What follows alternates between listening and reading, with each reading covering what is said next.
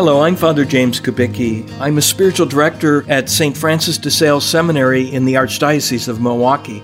And I have something to share with you today that Pope Francis said about today's gospel from the first chapter of St. John. At the center of today's gospel reading, there is this message of St. John the Baptist. Behold, the Lamb of God, who takes away the sin of the world. Let us imagine the scene. We are on the bank of the River Jordan. John is baptizing. There are many people. Jesus appears on the riverbank in the midst of the people. It is his first public act. The first thing he does when he leaves his home in Nazareth at the age of 30, he goes down to the Jordan and is baptized by John. The Holy Spirit descends upon Jesus in the form of a dove, and the voice of the Father proclaims him the beloved Son. It is the sign that John has been waiting for. It is he. Jesus is the Messiah.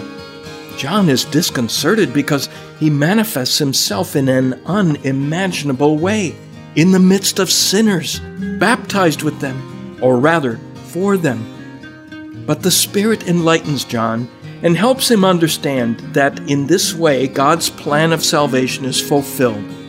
Jesus is the Messiah. However, not with the power of this world, but as the Lamb of God who takes upon himself and takes away the sins of the world. Dear brothers and sisters, this scene is decisive for our faith and for the Church's mission. The Church, in every time, is called to do what John the Baptist did, point Jesus out to the people, saying, Behold the Lamb of God who takes away the sin of the world. He is the one Savior.